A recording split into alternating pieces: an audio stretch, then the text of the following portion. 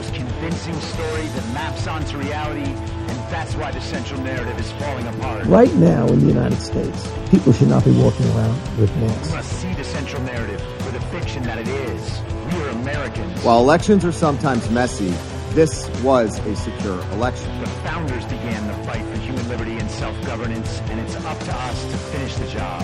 I tell you what, we are in a truth emergency right now. This is the end game.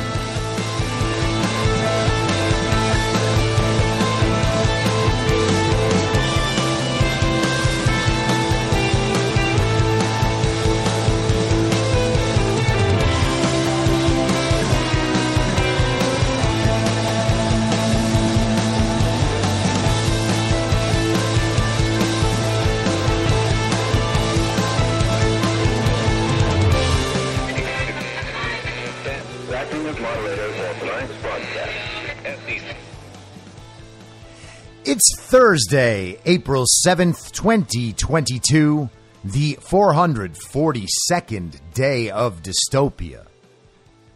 I'm your moderator, Chris Paul. Let's be reasonable. Right off the top, I want to thank the great people at MyPillow for supporting this show.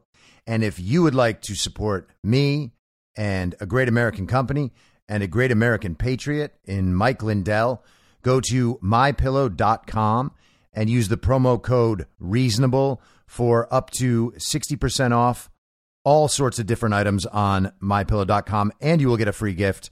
I think it's Mike Lindell's book. I have some great MyPillow stuff. I have the mattress pad. I have the sheets, the Giza Dream Sheets, and I have a bunch of MyPillows. And they all make life so much more comfortable. And they're sending me the towels and the slippers, which I'm stoked about.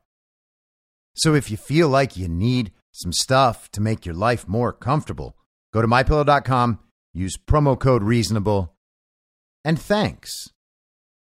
So I want to start off today with just a little postscript on the Chris Hayes segment and the Joan Walsh segment on yesterday's show, where they are both going to bat, claiming that Republicans are pouncing.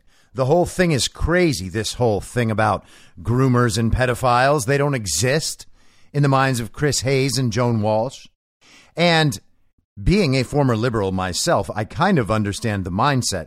You actually assume that the incidents of pedophilia are isolated, like a creepy uncle or something, the sort of thing you would see on an after-school special in the 80s. And you don't think about the child pornography trade. You don't think about child sex trafficking. You don't think about the fact that teaching children about sexuality and alternative sexualities at a young age is something that real people are motivated to do. You assume that because people are arguing for it in public and they're not keeping these sorts of things a secret, that they couldn't possibly be a big deal, or else they'd be, hiding it. They wouldn't be so proud of their positions. So you think there must be some way this makes sense. All these serious and seemingly intelligent people are supporting this thing. So there must be some way in which it's right.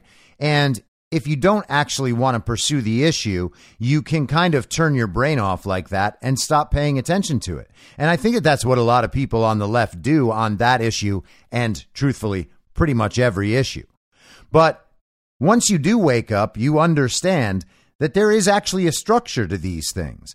And there's an intent in teaching children about alternative sexualities when they're 4 years old and 6 years old. They're not just exposing them to new ideas. They're not just encouraging tolerance and saying, hey, some people live different lifestyles than what you're accustomed to. It's not simply about tolerance. It's about putting different ideas in children's heads that is reliably changing the outcomes of these children's lives. When teachers and parents are encouraging a child to think of themselves as gay or transgender, that has an impact on those children.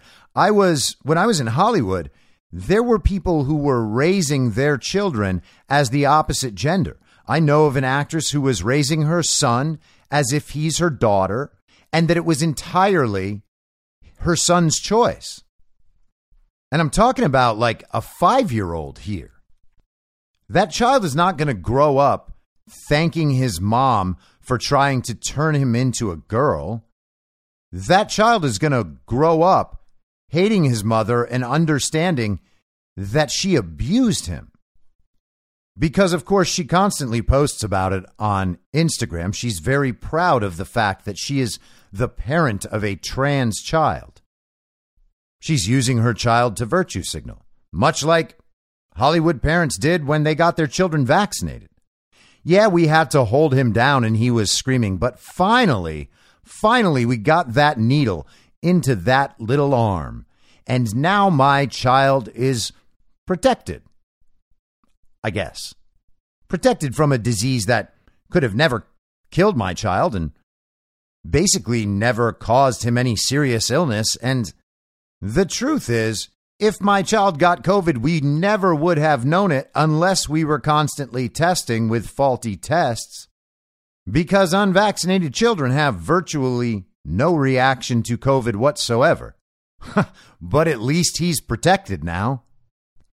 Maybe their trans kids will grow up and be like, hey, thank goodness my mom decided to make me trans for a little while so I could see what it's like and now realize that I am not, in fact, trans. I'm sure that they will be thanking their parents down the road for this sort of treatment. But Chris Hayes last night went back on the television to continue explaining how not bad pedophilia and grooming are and how very bad Republicans are for focusing on that issue. All Republicans are QAnons if they talk about pedophilia or grooming. It's almost as if they brought it up themselves just to attack the Democrats, and not that the Democrats and their fake president nominated a woman who is lenient on child pornography for the Supreme Court, or took a parental rights bill to prevent grooming in Florida and called it a don't say gay bill, as if every gay person in the world was under attack from a bill designed to make it so that strangers, which is what teachers are, strangers hired by the state, would not begin teaching your children about alternative sexual lifestyles at age 4. It's all the Republicans' fault. They pounced again. You know, saying the opposing party are a bunch of evil pedophiles is like really, really ugly rhetoric. Someone on the internet was that said this sounds like, pre-genocide rhetoric, right? Like they're the most evil kind of thing that you can imagine. And whether there's some blowback for that, even in the same universes on the right that are inhabiting this. Rachel Maddow's butch alter ego just claimed that someone on the internet brought up the fact that all this talk is almost like pre-genocide rhetoric. You got that? So, talking about how the Democrat Communist Party collectively, with the help of some, maybe even many rhinos, like Mitt Romney, Lisa Murkowski, and Susan Collins, are defending grooming and leniency on child pornography. That's the prelude to genocide. Because what you're doing is taking a defined group, Democrat communists and some Republicans, and also anyone else who defends people who are into child pornography and people who want to groom your kids. That group, that single definable group. Well, that's genocide. I mean, except according to the definition of genocide. Genocide, of course, is the intentional mass murder of people based on an ethnic or national or racial or religious group, not based on the fact that they defend pedophiles. And by the way, calling groomers and calling child pornography defenders groomers and talking about pedophiles, well, that's not killing. And it's not even close to killing, and it's not pre-killing either. So it's certainly not pre-genocide. But what else are you going to say at this point to make Republicans stop pouncing? I mean, yesterday in the Joan Walsh article, she talked about how bringing up Pizzagate online, a conspiracy theory about a man named James Alefantis who owns Comet Ping Pong in Washington, D.C., the pizza place. Well, he's got a whole bunch of really, really creepy art and really, really creepy Instagram posts.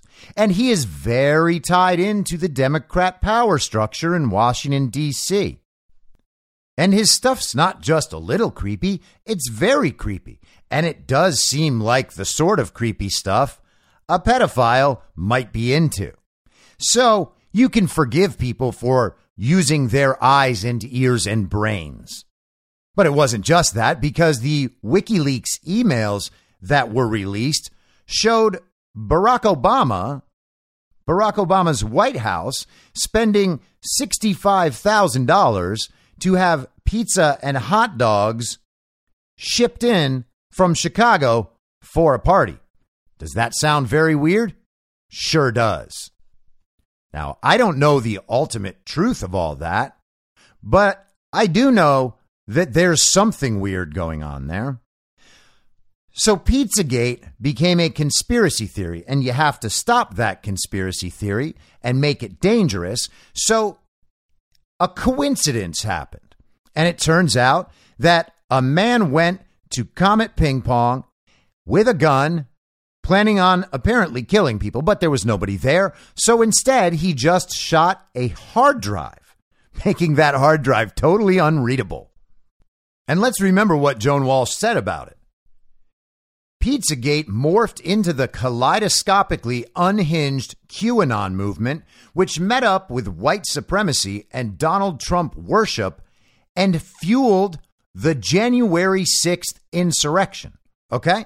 So there's very creepy, suspicious emails on WikiLeaks about $65,000 worth of pizza and hot dogs being shipped to Washington, D.C. for a party. It's so strange that they didn't just get the pizza from the pizza place. Maybe they just didn't want to do business with James Alefantis, who had all those creepy pictures and artwork. Right? So that happened. Someone shot up the place. That turned into QAnon somehow. And then that turned into white supremacy, even though there's nothing white supremacy oriented about Q posts in the least. That turned into Donald Trump worship, and then all of that turned into a very violent insurrection. And we'll talk about the insurrection in just a second. But the insurrection wasn't enough. This kind of talk is actually much more dangerous than some guy shooting a hard drive in Comet Ping Pong, and it's even more dangerous than a very violent insurrection. It is so dangerous that talking about this stuff is actually a prelude to genocide. And once you get to genocide, well, then you get to start talking about Nazis, and they get right back around to calling everybody except them Nazis, even while they're supporting actual Nazis. Again, in the last few weeks, they have found themselves supporting Nazis, groomers, and leniency on child pornography. They're defending all of those things, but we're the problem. We are the problem. All this dangerous talk about truth and morality. Oh, it's the prerequisite for a genocide. Now, speaking of the very violent insurrection, CNN has to do some mop-up work on their insurrection narrative. They had to publish this today. It must have been a very sad moment in the CNN newsroom. Man who said January 6th was, quote, magical, acquitted in U.S. Capitol riot case. A federal judge on Wednesday found Matthew Martin not guilty of 4 federal misdemeanors relating to trespassing, marking the first time a U.S. Capitol riot defendant was acquitted of all charges. Martin, who worked for a government contractor before his arrest following the riot, successfully argued that a U.S. Capitol Police officer waved him into the building. At least one video played during the trial appeared to show an officer moving his arm in a waving motion.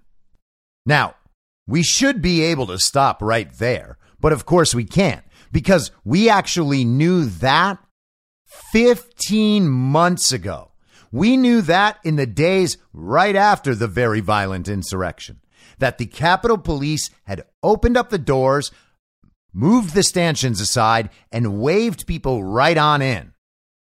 And we are told that didn't happen. Those videos are fake. Talking about that is a conspiracy theory. It's told by people who believe the big lie.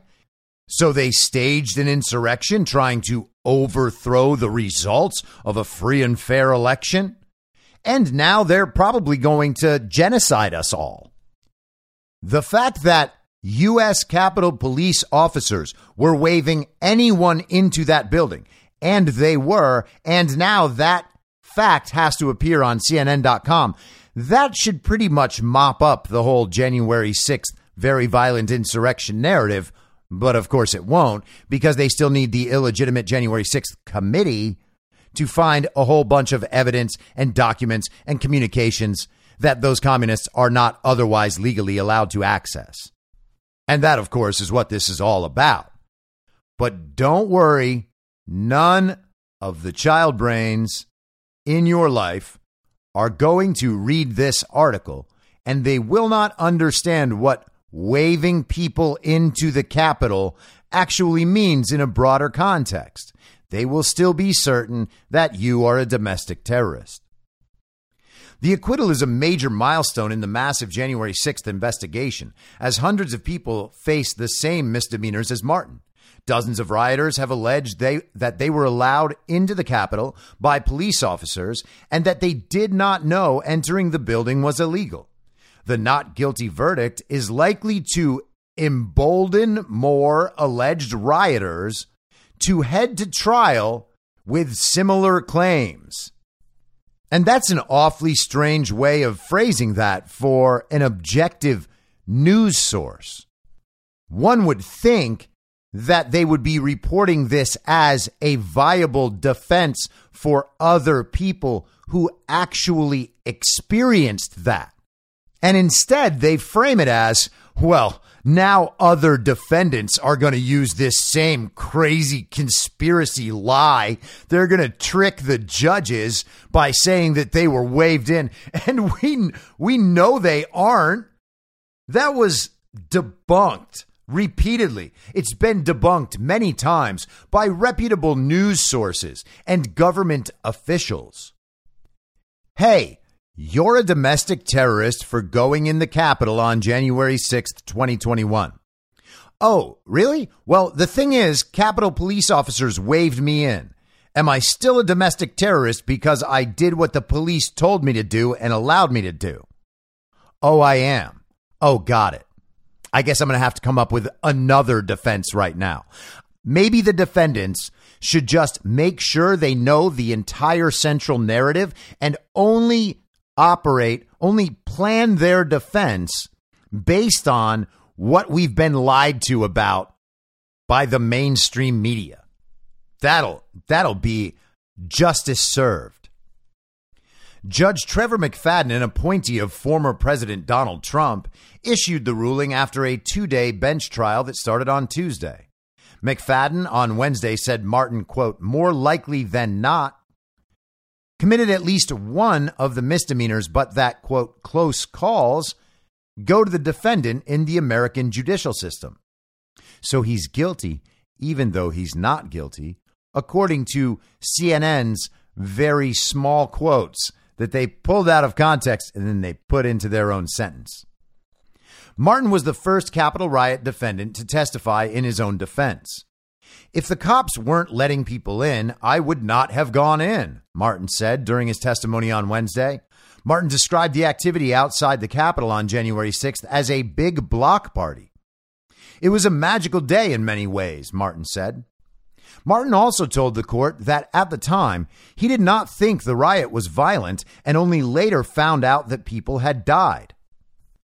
And Martin's attorney was actually on the Lou Dobbs show this morning and explained that his client went in to the Capitol after being let in by a Capitol police officer, and he entered on the other side of the building from where the violence was happening. So the man believed that he was attending a lighthearted, good-spirited rally that felt like a block party, a magical day.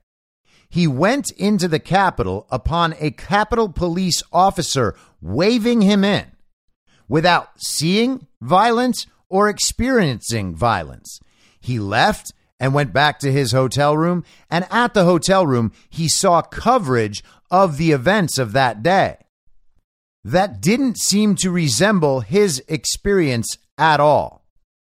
But according to CNN, he's at least sort of guilty. And he didn't know that people died. And truthfully, the reports of certain people dying that day turned out to be fake news. Not that people didn't die. Ashley Babbitt was apparently shot at point blank range by a Capitol police officer named Michael Byrd, who had previously left his service weapon unattended in a bathroom. He's what Nancy Pelosi would call a very good officer. Those are the sorts of people you can really trust. I mean, could his service weapon have been found by someone, and could any of the members of Congress have been killed through his negligence? Yes. But this time, he made sure to kill an innocent and unarmed Trump supporter from point blank range without warning her he was going to shoot her. So, in the false reality, he's a hero. Now, they told us Brian Sicknick died, that he got bludgeoned with a fire extinguisher and beaten to death. Turns out that wasn't true at all. He died the next day of what they call a stroke. And January 6th, 2021 was probably too early for him to even have been vaccinated. So a man at that age having a stroke and dying, it sounds unlikely, but hey, Capitol police officers apparently die in strange ways way more often than we ever expected in the days following the January 6th very violent insurrection. In fact, 3 or 4 other Capitol police officers died by apparent suicides over the next couple of months. So Ashley Babbitt, dead. A woman named Roseanne Boyland, also dead. We're told that she overdosed on Adderall because they don't want to tell us that she was beaten and trampled to death by Capitol police officers. And, these are the sorts of things that would cause the government to consider maybe holding back 14,000 hours of security footage from all around the Capitol for a year and a half or so while people rot in prison as political prisoners. But it's no big deal. They were probably all at least partially guilty, right? It's crazy that this man was there and he didn't even realize that so many people died, even though, certain ones were just completely fake news. McFadden has emerged as one of the most skeptical federal judges of the Justice Department's hardline prosecutorial approach in riot cases. Oh, well, hopefully he doesn't make any more terrible decisions, right, CNN? Then the whole bottom might fall out of this narrative. Can't have that. In March, McFadden questioned whether the Justice Department had enough evidence to prove that defendant Cooey Griffin had knowingly broken the law and found him guilty on one of 2 misdemeanor charges. More than 530 criminal cases related to January 6th are still pending. And that's a huge number. That number of cases still pending, well, that tells you how very violent the very violent insurrection was. And, The 14,000 hours of security footage that they still are not releasing to the public or even to defense lawyers, that probably backs up CNN's story completely. Now, the worst thing about the very violent insurrection is that it was all based on the big lie that Donald Trump actually won the 2020 election. And of course it's a lie. Everybody understands that Joe Biden from his basement could absolutely secure 81 million real legal American votes. I mean, sure, Donald Trump increased his vote total from 2016 to 2020 by 12 million votes, a full 20%, almost 20%. He had 63 million in 2016. He got 75 million and probably a lot more in 2020. So he increases his vote total by 20%, and his voters show up on election day. Most of them don't vote by mail. They don't have people harvest their ballots and then place them in Mark Zuckerberg's drop boxes. His votes are real. People show up and cast their vote. He certainly didn't get 12 million mail-in votes from Mark Zuckerberg drop boxes. That we can be sure of. And it's amazing that Donald Trump did that because everybody knows that the country was sick of Donald Trump. They don't like Donald Trump. They're just sick of him. They need the adults back in the room. They need the very serious people back in the White House. The country was just ready for a change. And so they rejected Donald Trump, even while increasing his vote total by 20%. So in 2016, Hillary got 66 million votes, we're told. She won the popular vote, which almost is something that is real and matters, except it isn't. And then in 2020, Joe Biden got 81 million votes, an increase on the Democrat side of 15 million votes. Trump, who everyone hated, went up 12 million, and Joe Biden from his basement was able to add 15 million votes, over 20% of Hillary Clinton's total, onto his total. And anyone who doubts that, well, they're conspiracy theorists. They're domestic terrorists. And they're repeating the big lie. Except it turns out that as more evidence comes in, I mean, all this stuff was obvious from the beginning, but as more evidence comes in, one state after another seems to be overwhelmingly, obviously proven as a fraudulent and illegal election that Joe Biden did not, in fact, win. And we're talking about Wisconsin and Michigan and Pennsylvania and Georgia and Nevada and, of course, Arizona. In Arizona yesterday, Mark Brnovich released the first part of his report on his office's investigation of the 2020 election in Arizona. And he released a 12-page report sent to Karen Fann. It is out in public. And Karen Fann responded. Liberty Overwatch on Telegram gives a great summary of what was in the letter. And as I've said before, the Liberty Overwatch channel is great for election fraud coverage.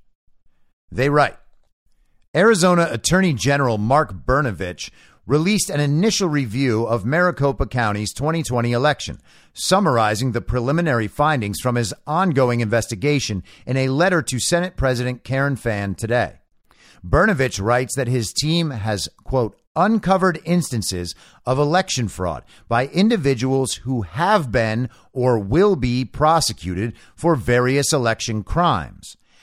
However, due to disclosure limitations related to active criminal and civil investigations, the letter's subsequent content is subdued, rehashing well-known issues with a better luck next time tone.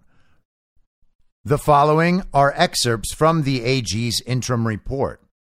6 months ago, the Arizona Attorney General's office received reports sent from the Arizona State Senate concerning its Maricopa County forensic election audit. In addition, the Attorney General's Election Integrity Unit has received and is reviewing additional complaints alleging election failures and potential misconduct that occurred in 2020. Our team of EIU investigators and attorneys has now collectively spent thousands of hours reviewing the Senate's audit report and other complaints, conducting interviews, and analyzing Maricopa County's election system and processes. We have reached the conclusion that the 2020 election in Maricopa County revealed serious vulnerabilities that must be addressed and raises questions about the 2020 election in Arizona. The EIU's review has uncovered instances of election fraud by individuals who have been or will be prosecuted for various crimes. The EIU's review is ongoing, and we are therefore limited in what we can disclose about specific criminal and civil investigations. Thus, this interim report will focus on what our office can presently share and the current status of our review. We can report that there are problematic system-wide issues that relate to early ballot handling and verification. The early ballot signature verification system in Maricopa County is insufficient to guard against abuse. At times, election workers conducting the verification process had only seconds to review a signature, under 5 seconds. For example, on November 4th, 2020, the Maricopa County recorder verified 206,648 early ballot affidavit signatures, which resulted in an average of 4.6 seconds per signature. There are simply too many early ballots that must be verified in too limited a period of time, thus leaving the system vulnerable to error, fraud, and oversight. And one might also wonder why Stephen Richer's Maricopa County Recorder's Office was doing signature verification on early ballots the day after the election was over.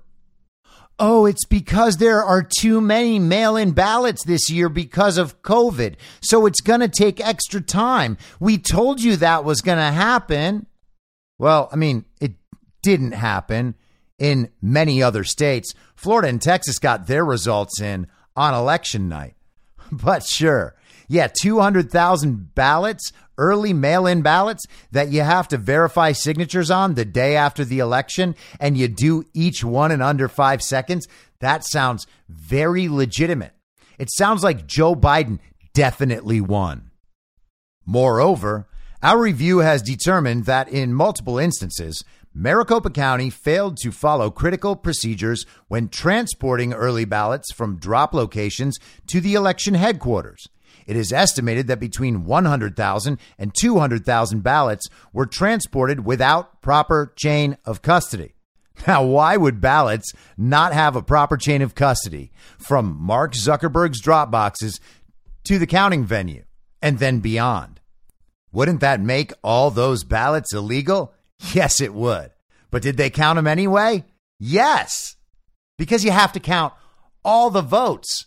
Remember, all of them. Doesn't matter if they're illegal. Doesn't even matter if they came from a real person. Doesn't matter if they're real ballots on real ballot paper. Just if it looks like a vote, you just count it for Joe Biden and that's it. The first half of this report discusses document production issues we have confronted with Maricopa County and the EIU's ongoing review of the Senate's audit reports and other complaints. The rest of this report then sets forth our election integrity concerns and recommendations. Liberty Overwatch writes, the report then goes on to identify publicly known issues in the areas of early ballot signature verification, ballot drop boxes, use of private grant monies by election officials, election document preservation, and transparency, and concludes by summarizing the office's ongoing actions to defend election integrity in active litigation. Brnovich notes that the office's investigation is still developing in material ways. The office has been sending repeated requests for information from Maricopa County, and new information is coming in, including as recently as yesterday. Investigations, civil and criminal, of this magnitude and complexity take many months, if not years, to complete. So a lot of people are very disappointed that this report isn't outlining specific crimes and specific individuals who committed those crimes. I am not as worried about that because this is just taking as long as it takes, apparently. Does that mean they might run out the clock? Yeah, of course, there's that possibility. And that's why people are getting frustrated and getting nervous about it all. But you got to let the process play out. It doesn't matter if it happens at the last second before something goes wrong. It just matters that it happens. I want the results of these investigations to be complete and unassailable. I want them to hold up in courts. If people are arrested and people are prosecuted like Katie Hobbs and Stephen Richer and the members of the Maricopa County Board of Supervisors, for instance, I want them to go to prison. I don't want a situation where they get off on some legal technicality because the process was rushed and not as thorough as it should have been. So I am still willing to exercise patience with Mark Brnovich. He clearly understands at this point that his political future is on the line if he does not get the job done in Arizona. He wants to be a senator, and he will not get the America First vote if he doesn't get the job done on pretty obvious Arizona election fraud and other election-related crimes. And there are positive aspects of that letter. The idea that criminal and civil investigations are ongoing and that criminal indictments may be coming, that's nothing but a good thing. His letter states, uncovered instances of election fraud by individuals who have been or will be prosecuted for various election crimes. But here's how the state media describes it. This is the headline from NBC News. Arizona AG report finds no evidence of mass fraud in Maricopa County 2020 election results. All right? No evidence of mass fraud. That is how NBC News describes 200,000 ballots that do not have a chain of custody, but were nonetheless counted in Arizona's 2020 election. That is how NBC News describes it. A report issued Wednesday by Arizona Attorney General Mark Brnovich found no evidence of widespread voter fraud or irregularities associated with the 2020 presidential election in Maricopa County, while raising concerns about some voting procedures. The interim report, 6 months into an investigation, was detailed in a 12-page letter to Senate President Karen Fann. Brnovich, a Republican, said his office, quote, has left no stone unturned in the aftermath of the 2020 election.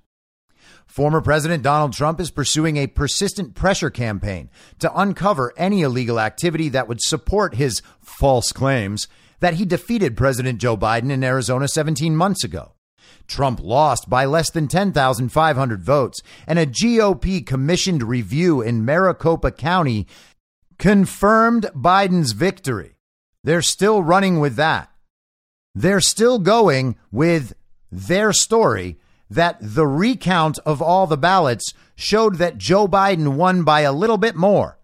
That's with all the fraudulent ballots included. So you count all the real ballots, the real votes with chain of custody from American citizens who were eligible to vote and registered to vote in Arizona and voted from the proper county and actually followed all the rules. And then you count all the ballots that are in there, even though none of that stuff applies to them. And so when you do that, yeah, Joe Biden won. That's what the television told us in November 2020. No one doubted that that was the case. The problem is all the illegal votes mixed into that count. Now, speaking of the media just constantly lying about everything, here is another real gem from NBC News and their communist mouthpiece of the intelligence community, Ken Delanian. In a break with the past, U.S. is using intel to fight an info war with Russia, even when the intel isn't rock solid. I mean, honestly, that is the spin version of what's happening. It was an attention-grabbing assertion that made headlines around the world. U.S. officials said they had indications suggesting Russia might be preparing to use chemical agents in Ukraine. And in fact, yesterday, there were reports that Russians had done that because they had blown up some tanker truck that had chemicals inside it. And then the chemicals were spewing off into the air, which is the same thing as a chemical weapons attack if you don't know anything. But back to the article about the potential of a chemical weapons attack.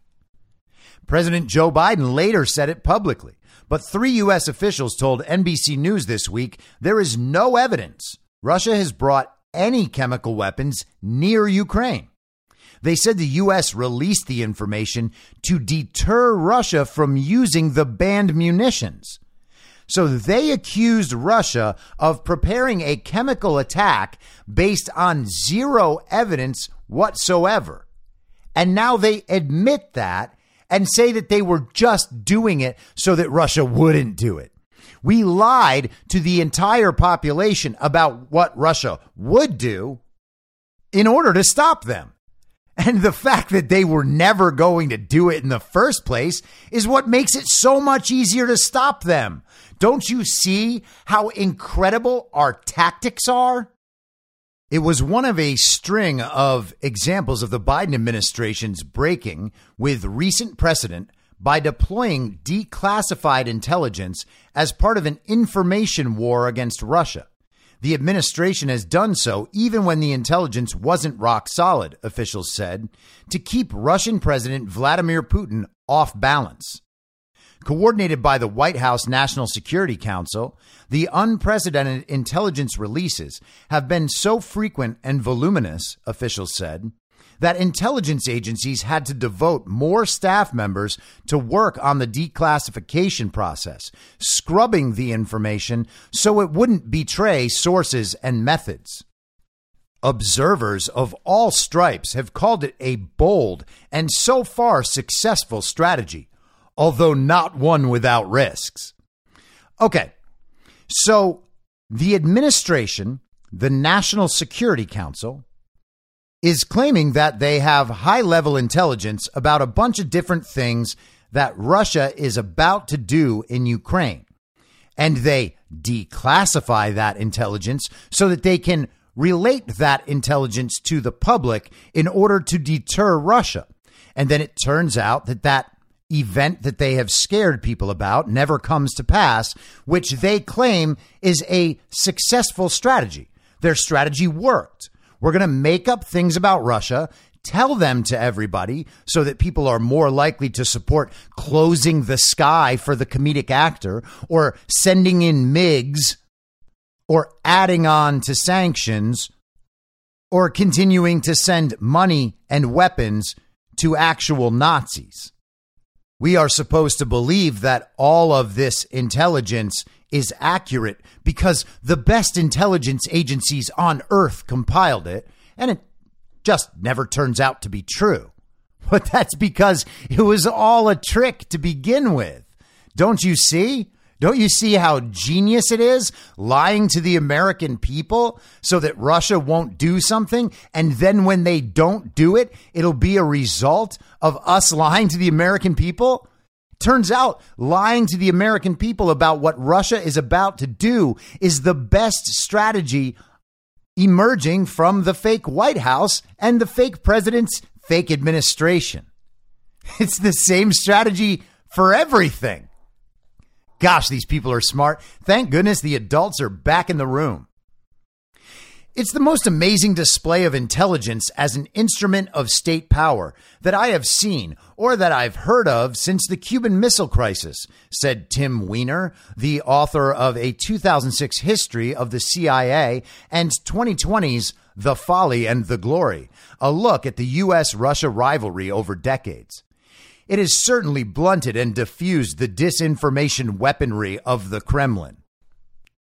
So we often see information coming out of the Russian side, and their information is actually highly detailed. And if you trace it back, you can find that it does, in fact, map onto reality. There is a basis for the information that the Russian side is putting out quite often. And to combat that, We put out a bunch of nonsense stories that never actually come to pass, and that is how we fight back against Russian disinformation. That must have been what the 50 former intelligence officials were doing with Hunter Biden's laptop. They must have gotten some very important intelligence and then declassified it so that they could tell the American people that Hunter Biden's laptop was Russian disinformation in order to thwart the disinformation. Don't you understand? And yeah, I mean, the opposite proves true later, but hey, what matters is the strategy worked at the time. 4 days before the end of the Cuban Missile Crisis in 1962, the U.S. publicized spy plane photos to show the Soviet Union had deployed nuclear missiles not far from Florida's coast. The Biden administration began releasing reams of intelligence about what it said were Putin's plans and intentions even before the invasion of Ukraine began. Just this week, National Security Advisor Jake Sullivan stood at the White House podium and read out what officials said was more declassified intelligence, asserting that Russia's pullout from areas around Kyiv wasn't a retreat, but a strategic redeployment that signals a significant assault on eastern and southern Ukraine, one that U.S. officials believe could be a protracted and bloody fight. And that's National Security Advisor Jake Sullivan, who is implicated at the highest levels in the Russian collusion hoax. The idea is to preempt and disrupt the Kremlin's tactics, complicate its military campaign, undermine Moscow's propaganda, and prevent Russia from defining how the war is perceived in the world, said a Western government official familiar with the strategy. So again, the strategy is lie to everyone to change how Russia is perceived in the world. Multiple U.S. officials acknowledge that the U.S. has used information as a weapon, even when confidence in the accuracy of the information wasn't high. Sometimes it has used low confidence intelligence for deterrent effect, as with chemical agents, and at other times, as an official put it, the U.S. is just, quote, trying to get inside Putin's head. And so far, that's been about as effective as John Stark's trash-talking Michael Jordan. Some officials believe, however, that trying to get into Putin's head is a meaningless exercise because he will do what he wants regardless. After this story was published, a U.S. official told NBC News that, quote, the U.S. government's effort to strategically downgrade intelligence to share with allies and the public is underpinned by a rigorous review process by the National Security Council and the intelligence community to validate the quality of the information and protect sources and methods. The official added that we only approve the release of intelligence if we are confident that those two requirements are met. And despite the fact that none of it actually proves true, you should still understand that it's effective. The biggest success of the U.S. information offensive may have been delaying the invasion itself by weeks or months, which officials believe they did, with accurate predictions that Russia intended to attack based on definitive intelligence. By the time Russia moved its troops in, the West presented a unified front. You got that? So they were talking about Putin invading for so long, it actually made him invade later, even though Joe Biden and the rest of the administration said that it would happen toward the end of February, which was actually when it happened. So they deterred them, I guess. Before the invasion, the U.S. asserted that Russia intended to stage a false flag attack against members of Ukraine's Russian-speaking population as a justification for war, and that the plans included a video featuring fake corpses. And there are no videos with fake corpses, certainly not ones released by Western media. The video never materialized. Russia has consistently claimed it was invading to protect ethnic Russians from Nazis in Ukraine. And NBC News' Ken Delanian writes Nazis in quotes. So they're not real Nazis. You got to understand they're not real Nazis. That's just what Putin was saying. The U.S. accurately predicted that Putin intended to go through with the attack, even as other Western countries, notably France, argued otherwise. The head of France's military intelligence agency stepped down last week over the wrong call. A former U.S. official said administration officials believe the strategy delayed Putin's invasion from the first week of January to after the Olympics, and that the delay bought the U.S. valuable time to get allies on the same page in terms of the level of the Russian threat and how to respond. CIA Director William Burns, a former ambassador to Russia, told lawmakers at a congressional threats hearing last month that, quote, "In all the years I spent as a career diplomat, I saw too many instances in which we lost information wars with the Russians," end quote. Now, he said, by being careful about this, we have stripped away the pretext that Putin in particular often uses. That has a real benefit, I think, to Ukrainians, he said. The policy has drawn lavish praise, even from some Republicans. "You were spot on in your intelligence," Representative Brian Fitzpatrick from Pennsylvania said at the House's annual Worldwide Threats hearing last month, addressing Burns and other intelligence agency leaders. "Your decision to declassify, both the form and the fashion in which you did so, saved lives. Sleep well, and thank you for doing that." But the strategy has its dangers. One of them, the Western official said, is that getting something clearly wrong would be extremely damaging to U.S. credibility and play into Moscow's hands. And that's not happening, guys. As the war has proceeded, the administration has used intelligence to warn of possible Russian actions and draw attention to Russian military failings. At times, the Biden administration has released information in which it has less confidence or about things that are possible rather than truly likely. Hey, Ken, truly likely means possible. It's almost like he's redefined possible to mean not impossible, like not physically impossible. It could happen in this physical world, this realm. It's not totally unbelievable. So we're just going to put that out there. We're going to tell the American public that that's what the Russians are going to do, and that's going to stop them. Genius. Last week, U.S. officials told reporters they had intelligence, suggesting Putin is being misled by his own advisors, who are afraid to tell him the truth. But when Biden was asked about the disclosure later in the day, after it made headlines around the globe, he was less than definitive. "That's an open question. There's a lot of speculation," Biden told reporters. But he seems to be, I'm not saying this with a certainty, he seems to be self-isolating. Yeah, the intelligence was that he was socially distancing from his commanders. "The degree to which Putin is isolated or relying on flawed information can't be verified," said Paul Pillar, a retired career U.S. intelligence officer. "There's no way you can prove or disprove that stuff," he said. Two U.S. officials said the intelligence about whether Putin's inner circle was lying to him wasn't conclusive, based more on analysis than hard evidence. Other officials disputed that, saying the intelligence was very reliable and had been vetted at the highest levels. In another disclosure, U.S. officials said one reason not to provide Ukraine with MiG fighter jets is that intelligence showed Russia would view the move as escalatory. And so would basic logic, in fact. And that's not why they didn't give the planes over.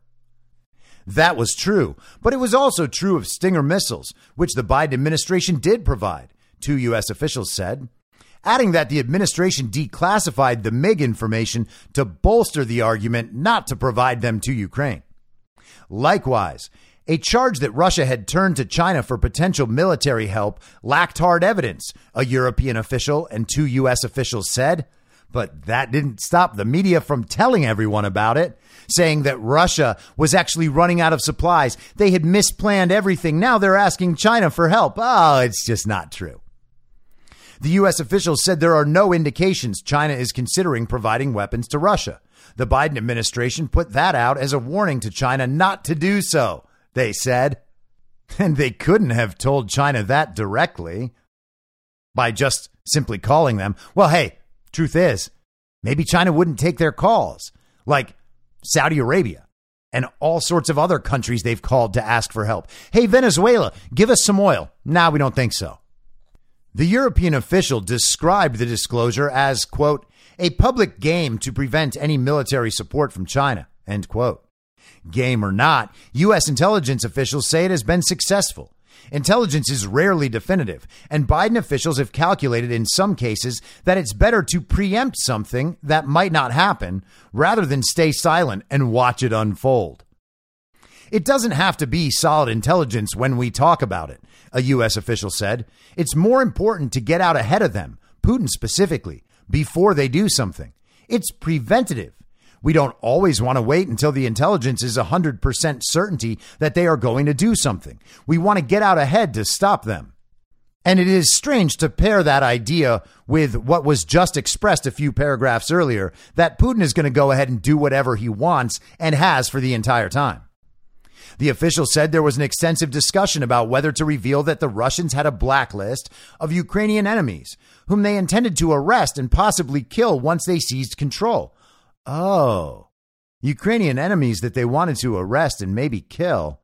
I wonder what kind of people those were. Officials weighed the potential harm of divulging the intelligence. That was a big decision, the official said.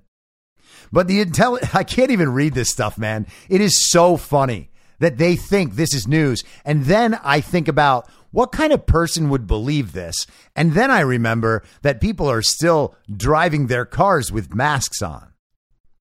But the intelligence appears to have been borne out by witness accounts from towns Russia once occupied and has now left, where political assassinations have been documented. Some U.S. officials have advocated a strategy of leaning further forward in declassifying and releasing intelligence for years, as U.S. adversaries became adept at using modern communications platforms to spread propaganda. In 2020, 9 of 11 U.S. military combatant commanders signed a memo urging the U.S. intelligence community to declassify more information to counter disinformation and propaganda from Moscow and Beijing.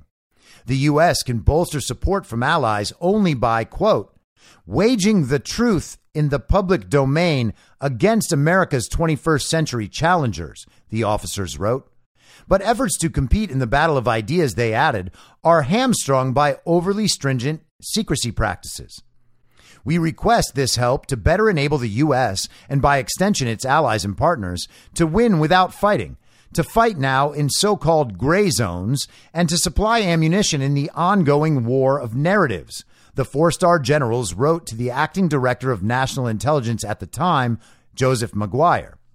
Unfortunately, we continue to miss opportunities to clarify truth, counter distortions, puncture false narratives, and influence events in time to make a difference, the generals said. In the past, the U.S. sat on its hands as Russia waged information war. In 2014, days before Russia invaded Ukraine's Crimean Peninsula, Russia released a recording of an apparent phone conversation between senior U.S. diplomat Victoria Nuland and the ambassador to Ukraine at the time, in which Nuland disparaged the European Union. Isn't it incredible all the work that the word apparent is doing there? It was an apparent phone call. The recording was apparently a phone call of Victoria Nuland. It's strange that they don't just say it was fake if it was fake. I mean, this was 8 years ago. They know that the phone call is real and that the recording was real. The move was part of a wave of disinformation and propaganda from Moscow surrounding the seizure of Crimea, but the Obama administration didn't react. That's because the U.S. had opted out of the great power propaganda wars after the 9/11 attacks, Weiner said. So what was the United States' response to all of this? Weiner asked. Crickets, nothing, zip. They had no response. The Biden strategy has been different. Pilar said the Biden administration took a significant risk in predicting Russia would invade Ukraine, a bold move that was vindicated by Putin's actions. That suggests that there are some pretty strong bases for this information, Pilar said. Not only did it turn out to be correct, but evidently it had been presented to the president with enough confidence that he felt confident going out on a limb as far as he did. Said Pilar, boy, if there wasn't an invasion, this would have a huge cry wolf effect and make our president look pretty bad. So thank goodness everything is going exactly how they told us. I mean, except for all those things that they listed in the article. And, you know, the ghost of Kyiv, those soldiers standing up for themselves on that little island and being slaughtered, even though they were all taken off the island and not killed, and all the nonsense about the nuclear power plant that the Russians were attacking, and the thing about how they were about to sack Kyiv, and the thing about how there was a massacre in Bucha, even though it turns out it was likely the Ukrainian forces and the neo-Nazi battalions who did that. Man, they are batting 1,000, you know, as a deterrent. Because if Putin never does it, then the deterrent worked, which means the intelligence was right, which means it's good that they put it out. And so even though everything else they've done hasn't worked, especially the sanctions, which were meant to act as a deterrent, but now were never meant to act as a deterrent. And it's crazy, despite all this incredible success, that the president still looks pretty bad. And of course, also, he's not president. You got to kind of wonder if the people in the fake administration actually have any security clearance, or if they are just flying by the seat of their pants, trying to figure things out from media and whatever. They're straight up making up stories, calling them intelligence, and then saying that when Putin doesn't do something, the intelligence was accurate and putting it out there worked to stop him. They could literally say anything and use this excuse when they're wrong. Now, I didn't want to go long today, but I still want to hit a couple of things. The first is this crazy spate of positive COVID tests for high-level Democrat and other globalist officials. Julian's Rum on Truth Social compiled a pretty thorough list of these. These are the people who have gotten COVID since March 22nd. So that's like 2.5 weeks. These are all of the people that have gotten COVID. It's kind of insane.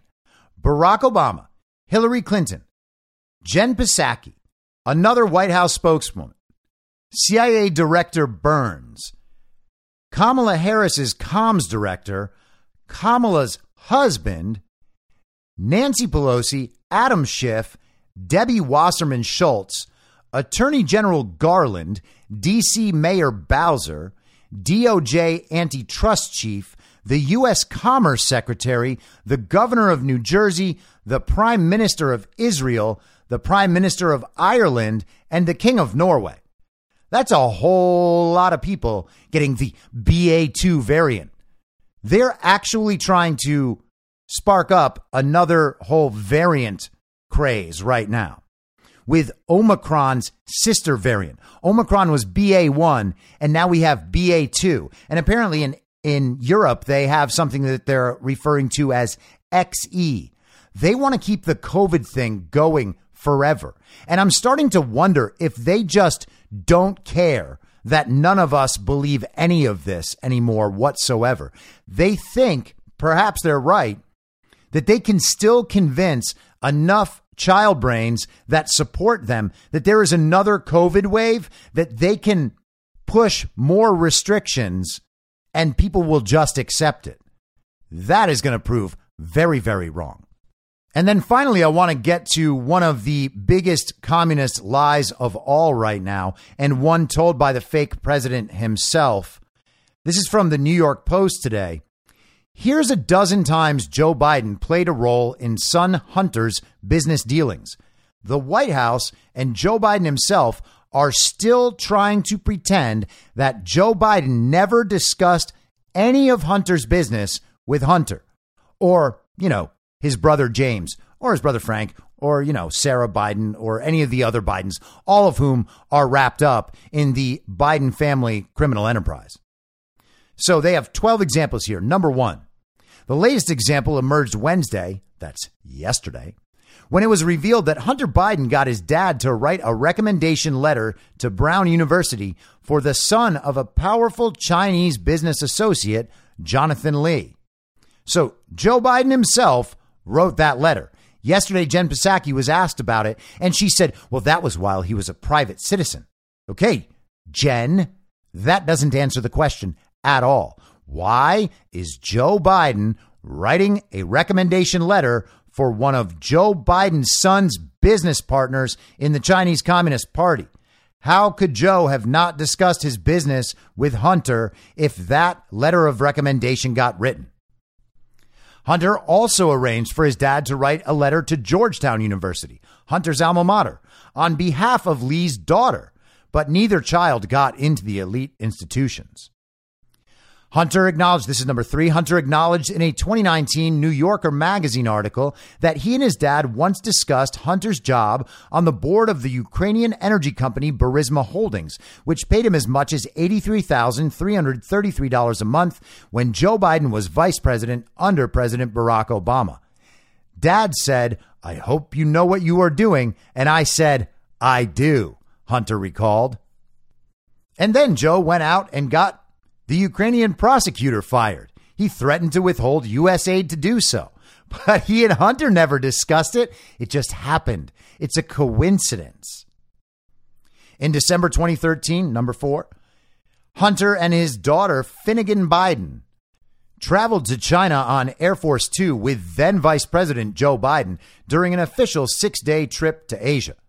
Joe Biden met with Chinese President Xi Jinping and other officials and was also introduced to Lee by his son in the lobby of the hotel where the American delegation was staying. Number 5, in a 2019 text message to his daughter Naomi, Hunter Biden bitterly wrote, I hope you all can do what I did and pay for everything for this entire family for 30 years. He added, it's really hard, but don't worry. Unlike Pop, I won't make you give me half your salary. Number 6, as Vice President Joe Biden met with Hunter Biden business partner Devin Archer in April 2014, around the same time that Archer joined the Burisma board and shortly before Hunter Biden did so, according to Senator Ron Johnson.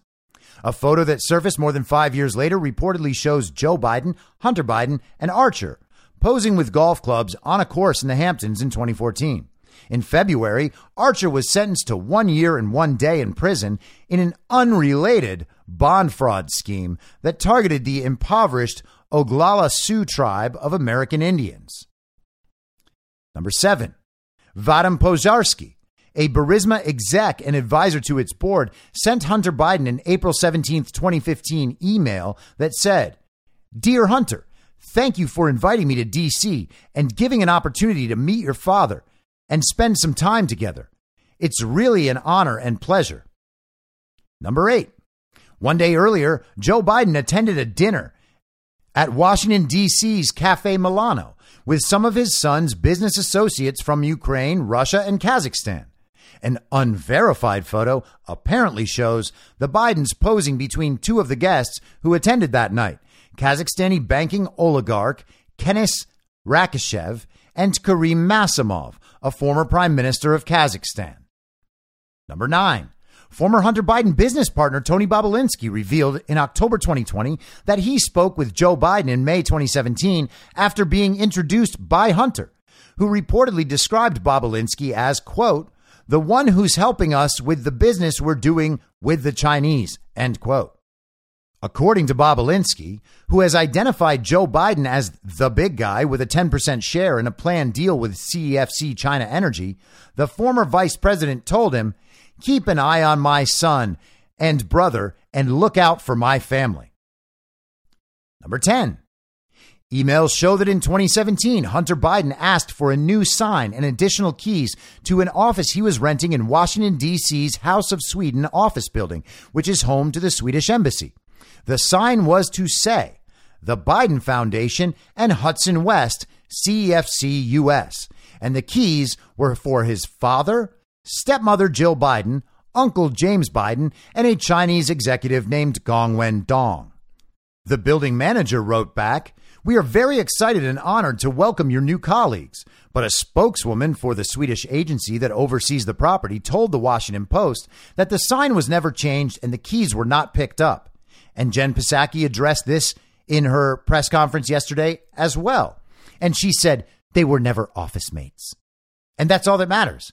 It's not that they intended to be office mates. It's not that they were setting the deal up and actually picking out signs and keys to distribute to the fake president and fake first lady. All that matters is that it never happened in the end. So that means that Joe and Hunter never talked about Hunter's business. Number 11. In 2015, then Vice President Joe Biden hosted a group of his son's Mexican business associates at the vice president's official residence and posed for a photo with Hunter Biden and a group of possible business partners, including Mexican billionaires Carlos Slim and Miguel Alemán Velasco. But he never talked to Hunter about business. Number 12. In 2016, emails indicate that Hunter Biden messaged Velasco's son from Air Force Two, which was en route to Mexico for an official visit. Hunter complained to the younger Velasco that he hadn't received reciprocal business favors after, quote, I have brought every single person you have ever asked me to bring to the fucking White House and the vice president's house and the inauguration. So Hunter was actually angry that he had provided all the access to his father already and still wasn't getting what he wanted. But Joe and Hunter never discussed Hunter's business. You got it?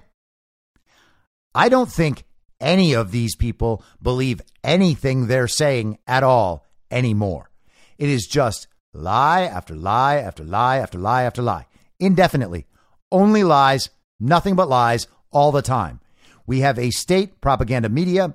We have a banana republic with an illegitimate dictator trying to exercise authoritarian and totalitarian control over our society. See it for what it is. America is not America anymore. We are the dictatorial states that we have always joked about, that the CIA would be overthrowing and installing a dictator in Central America, Latin America, the Middle East, Southeast Asia. That's us now. And the same people did it. Color revolutions. This is what it gets you. Now, I am going to try to put up some content for Friday and for Monday. I may get an episode in on Monday, but I definitely will not tomorrow. So I want to try to record some stuff this afternoon that I will put out over the weekend. But whenever that day comes, I will see you soon at the same reasonable time on the same reasonable podcast network. I don't have a network. Masks and lockdowns don't work. They lied to you about a pandemic, and Joe Biden will never be president. In my mind, that's the end game. Thanks for listening. If you'd like to follow what I'm reading and thinking throughout the day, you can do that by downloading the Telegram Messenger app and going to t.me/I'm your moderator. On social media, you can follow me on Truth Social, Getter, and Gab at I'm Your Moderator. I also have channels on Rumble and BitChute. If you'd like to follow the writing, you can find me at imyourmoderator.substack.com. The merch site is cancelcouture.com or go direct shop.spreadshirt.com/cancel-couture. If you'd like to support the podcast financially, the best place to do that is Ko-Fi. Go to ko-fi.com/I'm your moderator. And all of these details will appear in the show notes with each episode. I'll see you soon down on the range.